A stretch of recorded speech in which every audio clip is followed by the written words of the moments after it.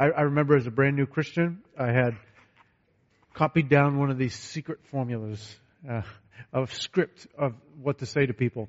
And I wrote it down. I had a little Bible and I wrote in the back of it.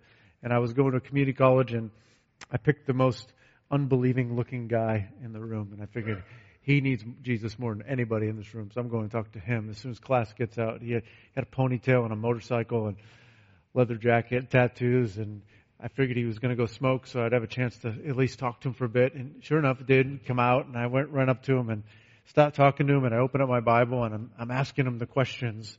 It go through. I think I got to like question 4.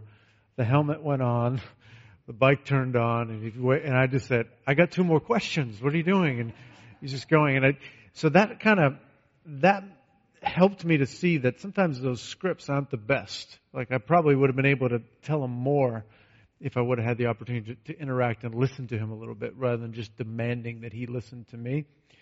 So with that, if you're a Christian in the room, then you know what the gospel is, right? You know what it means to be a Christian because you've believed the gospel yourself. So just by review of that, the gospel is good news, right? The gospel is good news that God saves sinners. God created the world, and the world was perfect and good, but we've sinned. We rebel against God, and God in His love and in His mercy sends Jesus to save us from our sins. And Jesus becomes a man. He lives the life we should have lived, but couldn't and wouldn't and didn't. And He dies the death we deserve for our sin. And on the 3rd day He rose again. And we believe that truth, and God changes us and makes us new. It's the gospel. God takes the one who's a sinner, declares him righteous based on Jesus. And so we want to tell people that. Now, there's lots of different ways to get that message in people's ears. And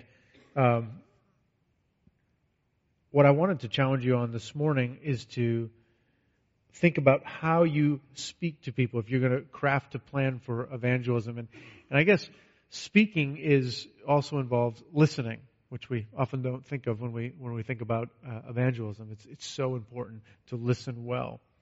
So if we remember what the objective is of evangelism, what's the objective? Does anybody remember from last night? Objective of evangelism.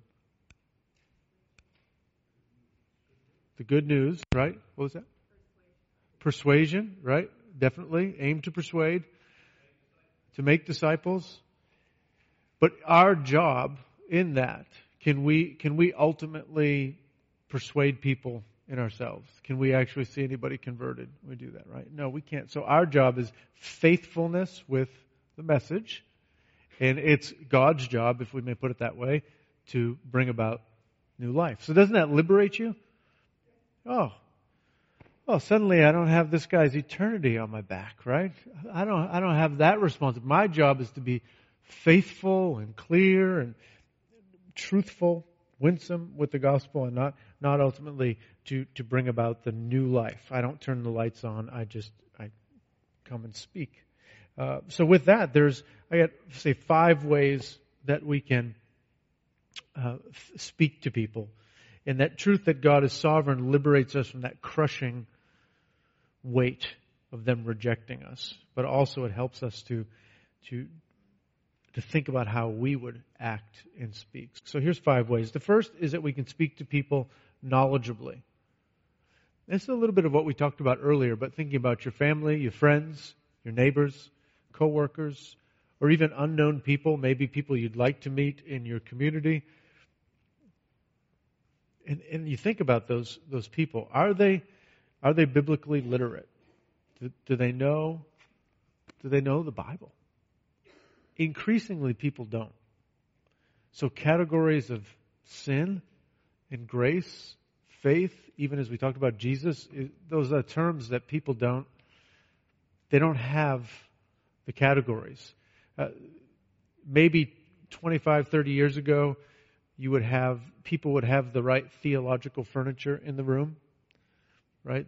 They would have sin and faith and grace, but it might just be kind of knocked over, right? So maybe grace meant combination of us working and God working, and faith meant doing and believing, and Jesus meant something other than what the Bible said, but not completely. They had it there. But now it's like the rooms are vacant. So some people you're going to run into, when you start talking to people, they're not even going to, grace, what does that mean? Gospel, what is the gospel? They think musical genre. They don't know what you're talking about. So that's why it's incredibly important for us to listen to people and know who we're talking to. Even Paul did this. If you read Acts chapter 17, the first half of the chapter, he's talking to religious people. And the way that he approaches the religious people is very different than he approaches the pagans in the second half of the chapter. So he reasons with them from the scriptures in the first half of Acts 17. And then in chapter 17, verse 15 and following, he constructs a worldview for them to see that Jesus is the Christ. Right? You see the difference. So if you're talking to somebody that maybe grew up in the Catholic Church, maybe they have some of the theological furniture. Maybe some of it's tipped over. But if you got somebody over here who's a college student that just moved here from India, they have no idea what you're talking about. You got to build a whole worldview for them and help them to see it. Right? So listening to them and speaking to them knowledgeably. Now that might seem like, boy, I guess I can't. How am I going to talk to them? All you're doing is teaching them that God created the world. God made us. We're accountable to Him. We're made to be worshipers. We've sinned. Jesus died. We have to put our trust in Christ. Right? So, and don't feel the pressure that you got to close the deal in one meeting. You might be able to have 6 or 10 meetings. I mean, this guy that I mentioned earlier, Daniel. I hope to meet with him. There's 16 chapters in Mark. I hope we have 16 meetings, and then I hope he gets converted during that. It may take some time. So speaking to people knowledgeably, let's take some key terms to help think through as we think through the gospel. Sin. If we want to think about what sin means, and so we have to think about our culture around us. So when we say sin, we have to realize that word is supposed to make people blush. It's supposed to make people say, oh, that's bad. But sin doesn't make people blush anymore, does it? Sin is actually a marketing strategy. In Omaha, Nebraska, there's a place called Sin Burger.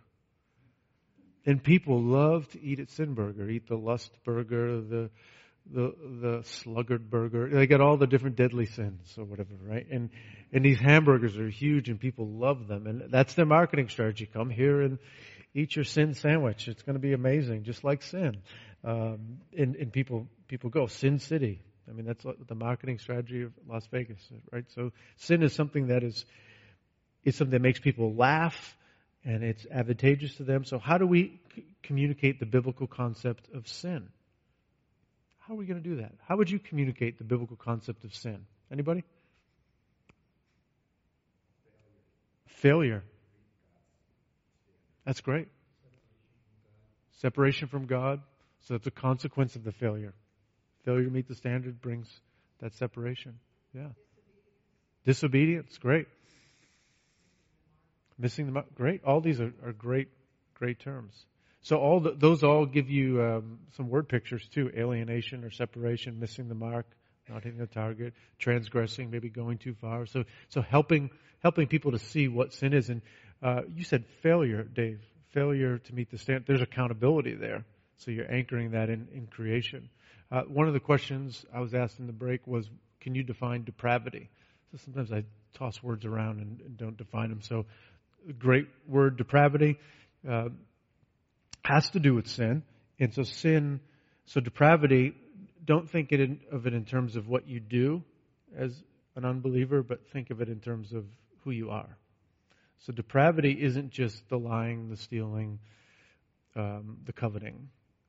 Depravity is the condition of man apart from Christ that is expressed in terms of rebellion. And what depravity is really getting at is the fact that morally speaking, there's not an ounce of moral ground for us to stand on. Our whole hearts are turned against God. And the whole island's been blown up. The island of morality has been destroyed. There's nothing to stand on. That doesn't mean that unbelievers don't do good things. We know they do. But it's kind of like being pirates on a pirate ship. Right? The whole ship is wanted. Everybody on the ship is a felon. And if the authorities get to that pirate ship, then everybody is going to jail because they're bad. But in the context of the pirate ship, somebody gets a cut, they bandage them up, take care of them, they pull the shift for them. Somebody's washing the floor, they have order, they have acts of charity and kindness within the context of the pirate ship. So there's relative good happening, but not ultimate good. And that's what we're talking about with sin. It has to do with ultimate good, which is worshiping God. Nobody does anything for God's glory apart from new life. Okay? What about curse? That's another word. How would you explain the biblical concept of the curse? Anybody? Great. Excellent. The consequences of sin. So how broad is that effect of the curse? Universal, right? The whole world is hit by this. So in the Midwest, we have tornadoes that come out of nowhere, right? And so somebody will have a farm, and the whole farm is destroyed, or towns like Joplin, Missouri, just wiped out because of tornadoes. And people want to know, okay, buddy, you tell me God is good and He's sovereign, He's powerful. What is that about? Or what about this tsunami? We had someone that was not yet a Christian who was from the Philippines and just was so hung up on tsunami. How could a good God let this happen? Cancer, yeah. I mean, everybody's affected by that. Somebody has a loved one or a close one that's affected by cancer. How can God allow that? So curse is far-reaching. It's God's expression of His goodness and His righteousness against sin. So we want to explain it.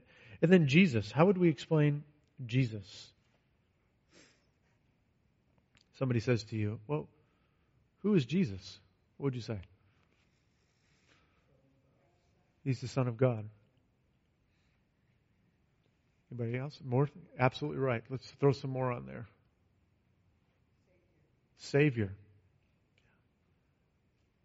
King. He's man as well, right? So you want to be able to communicate who Jesus is and what Jesus has done specifically for you. What does it mean? What is faith? So many people see faith as a blind leap into a dark room. It's believing without seeing, but it's not irrational, right? Right? So you're not saying, oh, this makes absolutely no sense, so I'm just going to believe there's a floor in that dark room. It's trusting God. That's right. Absolutely. So we trust God. We believe based upon what the Bible has said. And we put our faith in Him. How about salvation? How do you communicate what salvation is? What do you think? Anybody in the back third over here? Back half. Restoring. What was lost in the curse, right? So is there anything in our world that preaches messages of salvation? Are there any salvation stories out there apart from Jesus? Anything? What? Every single movie. Yeah, absolutely. Name something. I'll put you on the spot. Okay. Finding Nemo. Exegete Finding Nemo for us. Help us find Finding Jesus and Finding Nemo. That could be a book. Separated from his father. Okay. Fraught with the world dangers of the world. But his father doesn't give up until he finds him and rescues him. Oh, that's great. Good job. That was pretty good, actually. Let's close in prayer, guys. That was good. Really good. And then what about the advertisements you get? I mean, isn't every single product a savior? Take these prescription pills, drugs. Oh, the drugs are always good. Vitamins, the fitness clubs. Everything is a savior, right? Financial yeah, we'll take care of you. And I used to work in an insurance company. No offense if anyone works in an insurance company, but I I asked my boss one day, I was like, doesn't it kind of seem like we sell policies like they're going to hit the lottery, right? That's like what it is. And he's like, yeah, that's how we get rich. That's what it's about. It's like sell these huge policies and go. So yeah, anyway, they do a great service, but the marketing material for the insurance company was very much sounding like a savior. That was my point. So, anybody else? Other saviors? Boy, that is true. The self-help books. Self-help books. Yeah. So everybody is communicating a need, and then they have all these different saviors they're going to bring it about. So these terms aren't too difficult. So people put their faith in things.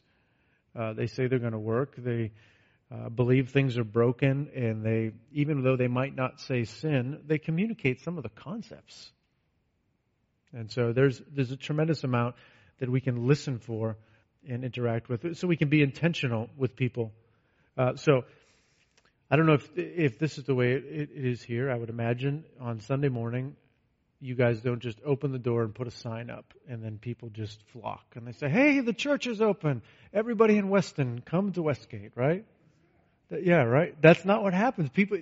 Maybe in the 60s and 50s, that was more common for that to happen. But the kind of attractional ministry where you put an ad in the newspaper or in the phone book, and you open the doors, you put a sign in the front yard, people would come. It's not going to happen. It doesn't happen today. Even in the Bible Belt, that's not happening. So God uses churches, but what He actually uses is not so much the attractional aspect, but the aspect where we as Christians go into our communities intentionally. So instead of saying to people, hey, come to us, we're actually saying, hey, we're going to them. And so now as we go, we want to go intentionally. There's some ways that you could do this. In a book, Everyday Church, Tim Chester had a ton of really good ideas, and that's another evangelism book that would be helpful. So he suggests that if you look through your normal life, and he divides it up into a daily routine, a weekly routine, and a monthly routine. And he says, just think through the daily routine of traveling to work, eating meals, doing chores, walking the dog, playing with children. Think of your weekly routine, grocery shopping, watching TV, movies, exercising, or your monthly routine, getting a haircut, gardening, going to the movies, whatever. If you make a list of all those things, you'll have a really long list. And he says for each category, ask if you could add a community component. So the community component would be, hey, grab a church member to maybe somebody lives near you, maybe you guys are spread out, so maybe it's eating a meal together, because it'd be maybe not logistical to walk the dog or something like that, or to hang out with the kids, but we're gonna eat a meal, we're gonna spend time together. And then think of a missional component where you would involve an unbeliever.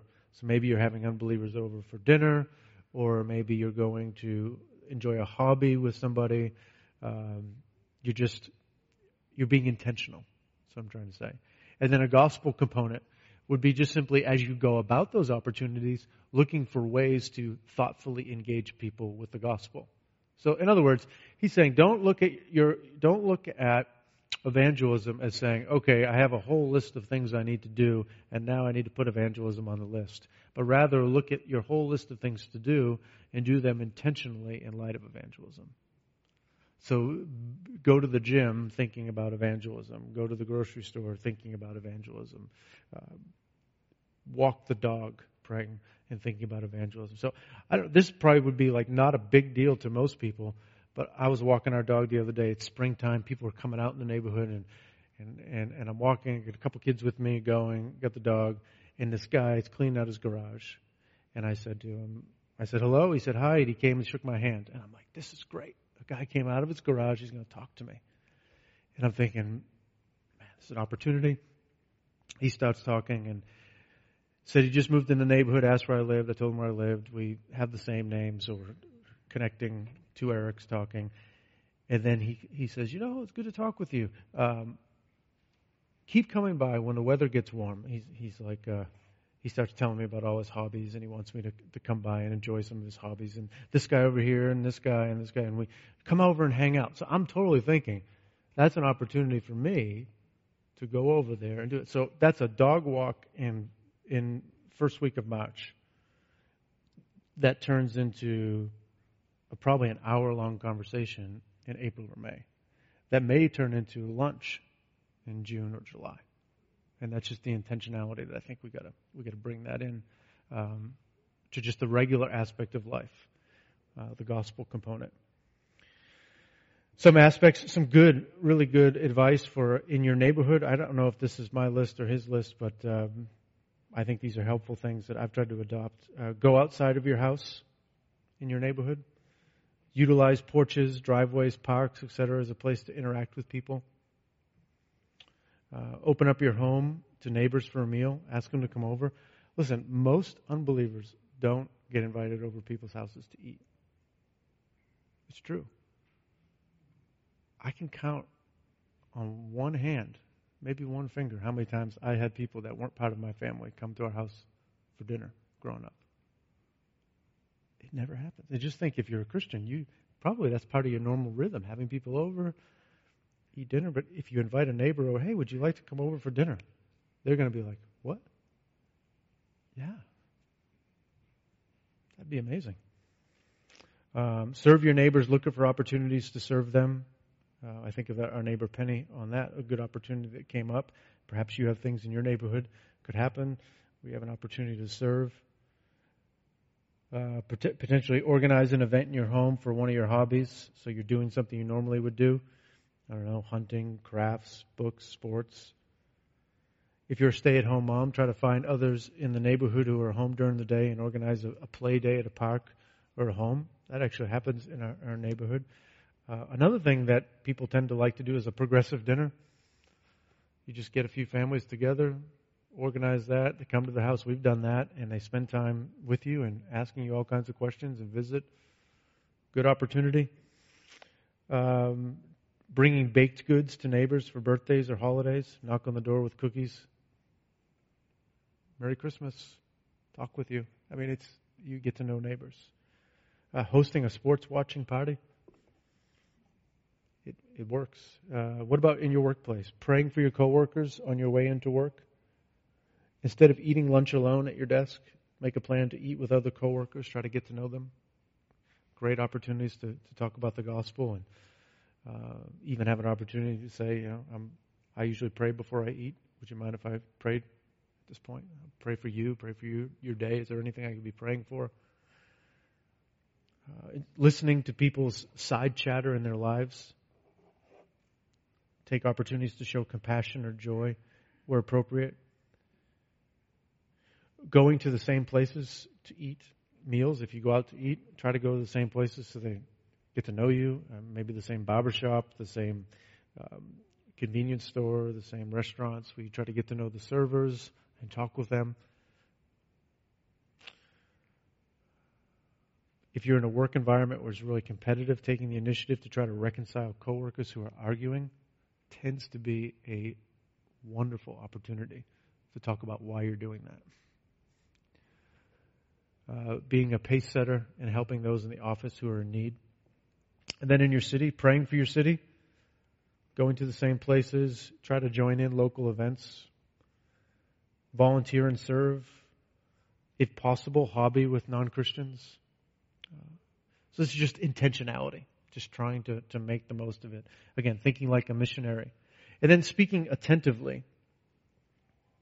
So everybody is talking and there's alerts and there's all kinds of interruptions. But if we're speaking to people about the gospel and we're just trying to listen and hear them, we want to hear their story. And so I've found that the creation, fall, redemption, restoration paradigm is really helpful. So that's kind of the way some people think about how the Bible fits together. You have creation, you have fall, sin, you have redemption, God saves us, and you have restoration, everything gets put back together. And if you're listening to people talk, most people will talk through those terms. They talk about what's important to them. They speak of the things that they're created to do, right? So they'll speak in creation terms. Oh, I was just born to craft. I was just born. I love to cook. I'm more of a family person. I love to make music, right? So they're thinking of what their identity is. And then they speak of fall. They're talking about what's wrong. What is preventing them from enjoying their purposes of creation? Perhaps it's divorce. Maybe it's a difficult boss. Maybe it's debt. Maybe it's a lack of time. Whatever the problem is that's preventing them from getting what they think they need. And then they'll speak of redemption, of what they've tried to do to overcome those problems. Some people don't talk about that because they're mired in the fall, but some people do. And then they speak of restoration in ways of their vacation or their new job or their retirement. So I take our neighbor, Penny, the lady I mentioned the other night. So that whole creation, fall, redemption thing came out of thinking with her because she was talking about how get this home, finally move out of this area, in the house, everything's good, and then where's the fall? The fall is the husband messes up, the house falls apart outside as well, the kids get into trouble, all these issues. And then redemption is that she takes absolute ownership of everything. And she's going to be the Savior. She's going to work hard. She's going to fix everything. And one day she'll be able to retire. The house will be fixed. The little grandson will have a better life. And everyone will be thankful for what she's done. She's restored it. But every single day she's out of breath. And she's exhausted. And she's worn out because she's wearing that load. And it just takes something as simple as Christy, my wife, just saying, you can't bear this alone. God made you. He loves you. He cares for you. Here's what the gospel is. Trust in it. And she's absolutely curious about it. But you could just see the sweat from creation, fall, redemption, restoration. She can't do it. So listening, hearing those heart cries where people are, it helps us to listen. And then speaking thoughtfully. We listen to their stories, we hear their heart cries, we want to thoughtfully engage them. Right? So now with politics, right? Everybody's discontent with government, right? Everybody, no matter where you are on the political spectrum. But oftentimes people's discontentment in government indicates that they believe that God's not in absolute control. So there's a desire to see Eden come here and everything to be fixed. So opportunities to talk thoughtfully and engage. And then patiently, knowing that it takes time, knowing that God brings about the growth. So careful with the gospel, but then just thinking and working in a way that knows that it's going to take time. And you have to listen to people. Oftentimes it's less talking, more listening, and then careful with the gospel. Does that make sense? Questions on some of that? I know I'm just kind of throwing a bunch of ideas out here to you. Anybody? Yeah. Patiently, thoughtfully, attentively, intentionally, and knowledgeably. So knowledgeably, intentionally, and attentively, thoughtfully, and patiently. Yeah. Ironies abound. There'd probably be another one, speak clearly, which would have been my problem. Any questions on any of that? Yes, go ahead. Well, was the comedian Jim Gaffigan said, how do you make somebody feel uncomfortable? Why don't you just ask them, what do you think about Jesus? And that was his line, and I thought that was hilarious and true. So I mean, there's all kinds of things that I do. I don't want to impose my things on me, but I try to do, I have a 5-minute rule. So I got the clock going. And that came from when I was working in a company and didn't have a whole lot of time with people. So if they're just going to talk about whatever, eventually I want to talk about Jesus. So I would want to bring up something about the Bible or the gospel or faith in Christ and try to figure out where they come from. So give me an example. Give me a scenario, and then we talk through it. So make it as helpful as we can. Well, I never find an opportunity, I have a phone bringing it up, and I'm trying to find a way to. Okay. So let's say, easy one, you guys have somebody over for dinner, right? And so you might just didn't, and so you're talking about all kinds of things. You'd be talking about politics, work, family, where they grew up, history, all that. And then I would just want to ask them, hey, interesting, do you have a spiritual background? And what's your background? Did you go to church? What do you believe? And a lot of people will just tell you, and they'll just talk about it. If they say, no spiritual background, cold, they say, well, that's interesting. Most people I talk to have at least some spiritual background. Have you given it much thought? Have you ever read the Bible? And you just ask, and people say, oh, no. And what usually comes at that point, even the harder people, would be to say, oh, the Bible's full of contradictions. It's man-made. You can't trust it. Why would I spend time reading that? And now you're off and running. Because you say, well, actually, have you studied that? There's substantial evidence to the contrary. And then you're just talking about that. But you want to get to the bottom line of Christ. And so you're trying to swing to that. I mean, that's what I would just insert it. There's no easy way. I just say, if you're passionate about Christ and you love Him as your Savior, you're going to bring Him up in conversation and talk about it. The reason why it's hard is we know that people aren't naturally inclined to receive Him. But I've thought through a little formula that seems to work. So there's 3 possible responses. Either they're a believer and they're going to be really encouraged that you told them about Jesus. They're going to be an unbeliever and get converted. Or they're going to be an unbeliever and not believe.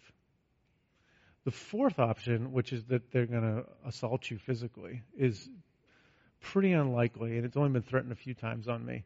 But that doesn't happen often. So really, it's either they're going to get converted or they're not going to believe. So I think you just talk to them about it and just insert it in there. Look, there's things you can do, like to train yourself. Read the newspaper and say, what does this story have to do with the gospel? And then you can begin talking through some of those things. So when you met with the same-sex couple, Yeah.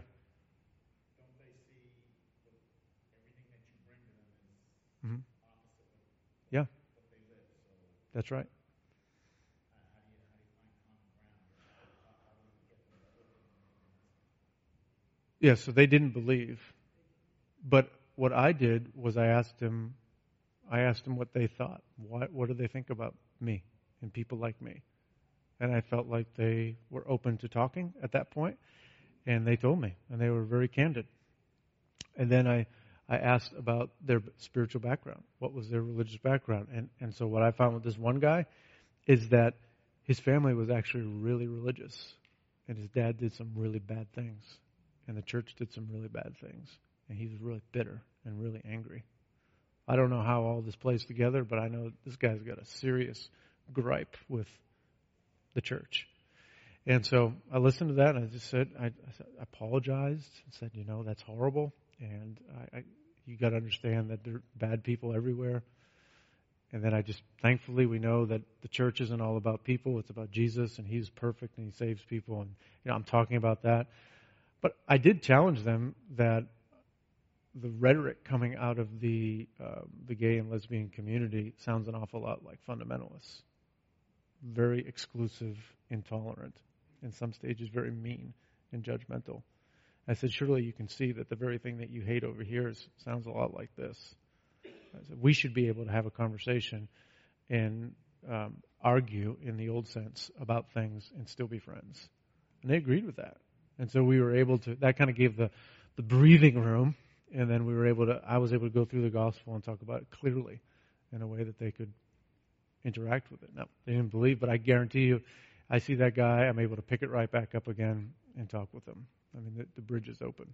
In fact, he emailed me and told me he appreciated the conversation. So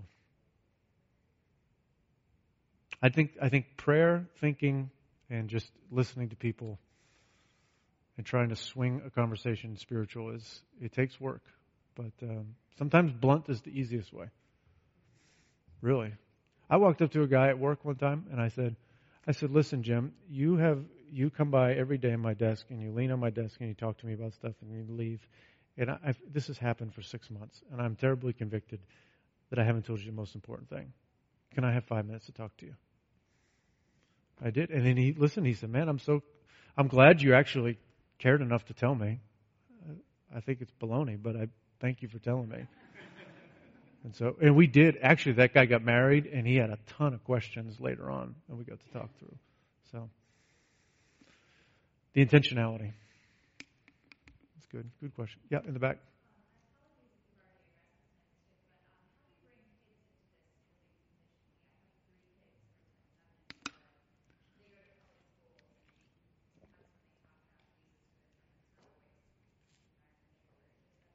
Yeah.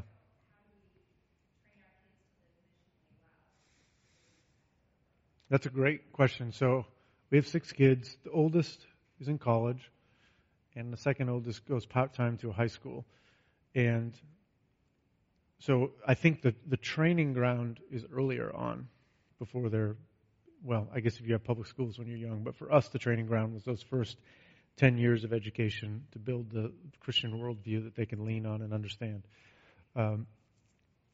But some of this stuff about viewing unbelievers is really important for them to know how to look at people and how to look at Christ. Otherwise, they're not going to talk to. I mean, this school is not filled with Christians. My son goes to a high school, and it is filled with gay people. He's in the orchestra, and so many of those kids are homosexual, and transgender stuff and all kinds of things. So he can't go in there just blowing them up with stuff.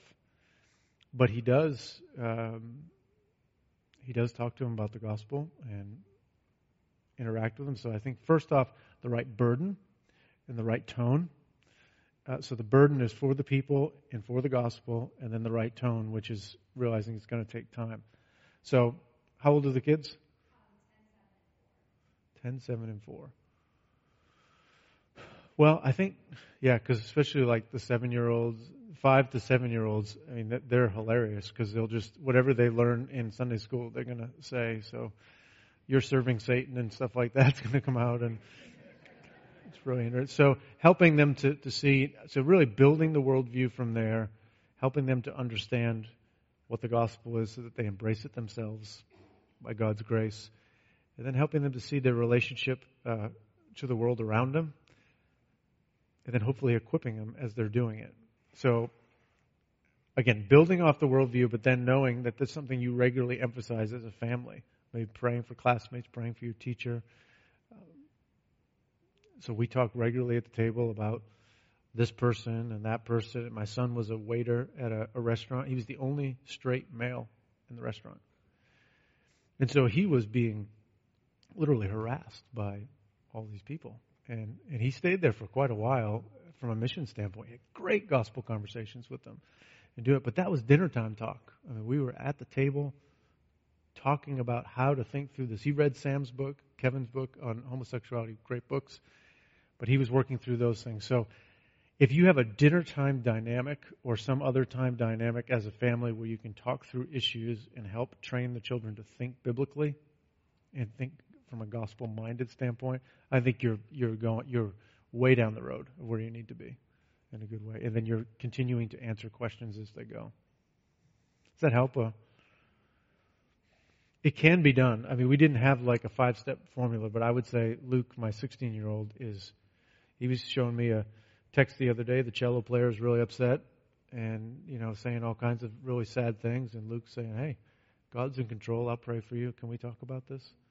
And the guy's like, man, seriously? And then, these guys come to the house and he gets to talk with them. So, taking time and trying to build it. Yeah. No. I think but I would say that ideally, that just shows you the contradiction of a pluralistic society. because it's supposed to be. I mean, it should be, if we're truly pluralists as Americans, then we should be able to say everybody can believe what they want, we can have debate, but it's not. It's more fundamentalist than most people would want. And I do think, kind of as a backdoor affirmation of Christianity, that this is the one that's always getting kicked. I mean, this is the problem. So no, it's not greeted warmly. But see, we tell our kids the gospel is offensive, but you don't have to be offensive. I mean, you're going to take your lumps for the gospel, but you don't have to be a jerk about it. So I think you have to know that, you're reminding your kids, we're strangers in a strange land, and increasingly so. And so people aren't going to believe it. That doesn't mean it's not true. In fact, it seems to make it more what the Bible would say. Yeah. But I would say that kids tend to be more open to just real conversation than perhaps adults would be. That I have experienced that. Maybe that's an Omaha thing or what. But he's, our church is right next to a high school, and it's a very diverse school. And they'll pepper me with Bible questions, and they want to talk. They don't come to church. They're not Christians, but they're far more open to talking than probably their parents would be. So, yeah. Good question. Anybody else? Yes. Question there on the curse. That's one of the questions that I see a lot of people who are struggling with cancer and so forth. Yeah. I find I can have it clear in my own mind. Mm-hmm. But when it comes to when you know the person they know they're going to die. Yeah. It's very hard for me, because Mm-hmm. I want people to like me. Yeah. It's hard to say, what you're suffering is a result of the curse. Mm-hmm. The curse comes from the sin that's within us. Mm-hmm. And many of them are consequences. Yeah. I just have trouble coming to that point and clarifying for them Right. without feeling I'm condemning them. Right. I think so the compassion you feel is good, but at the same time there's an answer that goes with that, and that answer is that there's restoration in the gospel. So there's an answer to that. And as Christians, we know that suffering is not pointless, right? So there's no purposeless struggle. And so even if your friend is an unbeliever and she or he is struggling with some type of affliction, you can show them that there is actually an answer to this. It's bigger than this life. The big picture of cancer is that it's part of sin, and this world is broken. But there's one that's putting things back together, and that can you may not be healed on earth. It's the typical thing. Why would a loving God? Yeah. And I know. Yep. It's the consequences, and we're falling. Yes. But when they're going through that suffering, they just can't seem to grasp that it isn't the all in all. Right. There is resurrection. There is salvation. And I think you're onto it, and so that type of a conversation has to be very, very careful, because it's loaded with a lot there. And so I would try to help people, because this is the conversation we've had a lot of times, is try to help people to understand what the Bible means by loving and good, because those terms, they assume that we deserve good things to happen to us. So it just completely goes over that.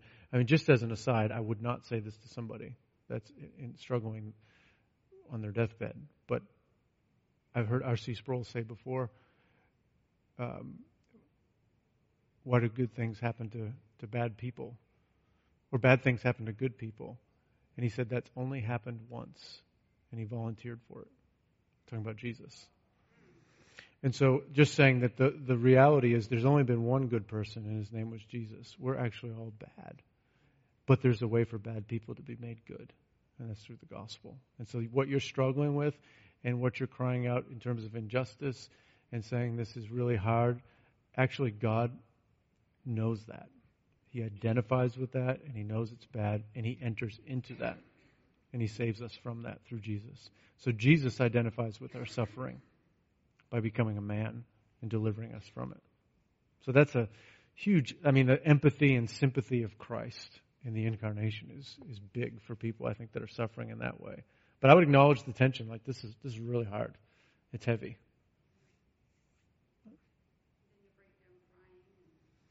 Yeah, weep with those who weep. I would cry, and if you're moved to cry, and hug them and take time. Yeah, it is hard. Other ones, I think we got a break coming up. Any other thoughts on that before we go ahead? When do you think it's appropriate to give a testimony in your own personal? It's a great question. I've neglected to talk about testimonies at all. I think testimonies are really helpful to talk through, to kind of put a context of how God used the gospel in your life. But it can't be the only thing we say, because the gospel is the history of what Jesus did for us on the cross. Life, death, resurrection. Testimony is the reception of that truth. So I think it's really helpful. But Joseph, we just don't want to neglect the actual gospel and just by giving our story. So our stories are good, but we have to give Jesus' story as the weight of it. So not either or, but gospel and testimony are good. So it's really helpful. Good. Let's take a quick break. We'll come back. We can do just a 5-minute break and be back here. We'll start at 11:15 sharp and kind of cruise to land the plane. Yeah, we'll do prayer on the next one. Prayer is, I think, so important on evangelism. So let's do that next. There we go.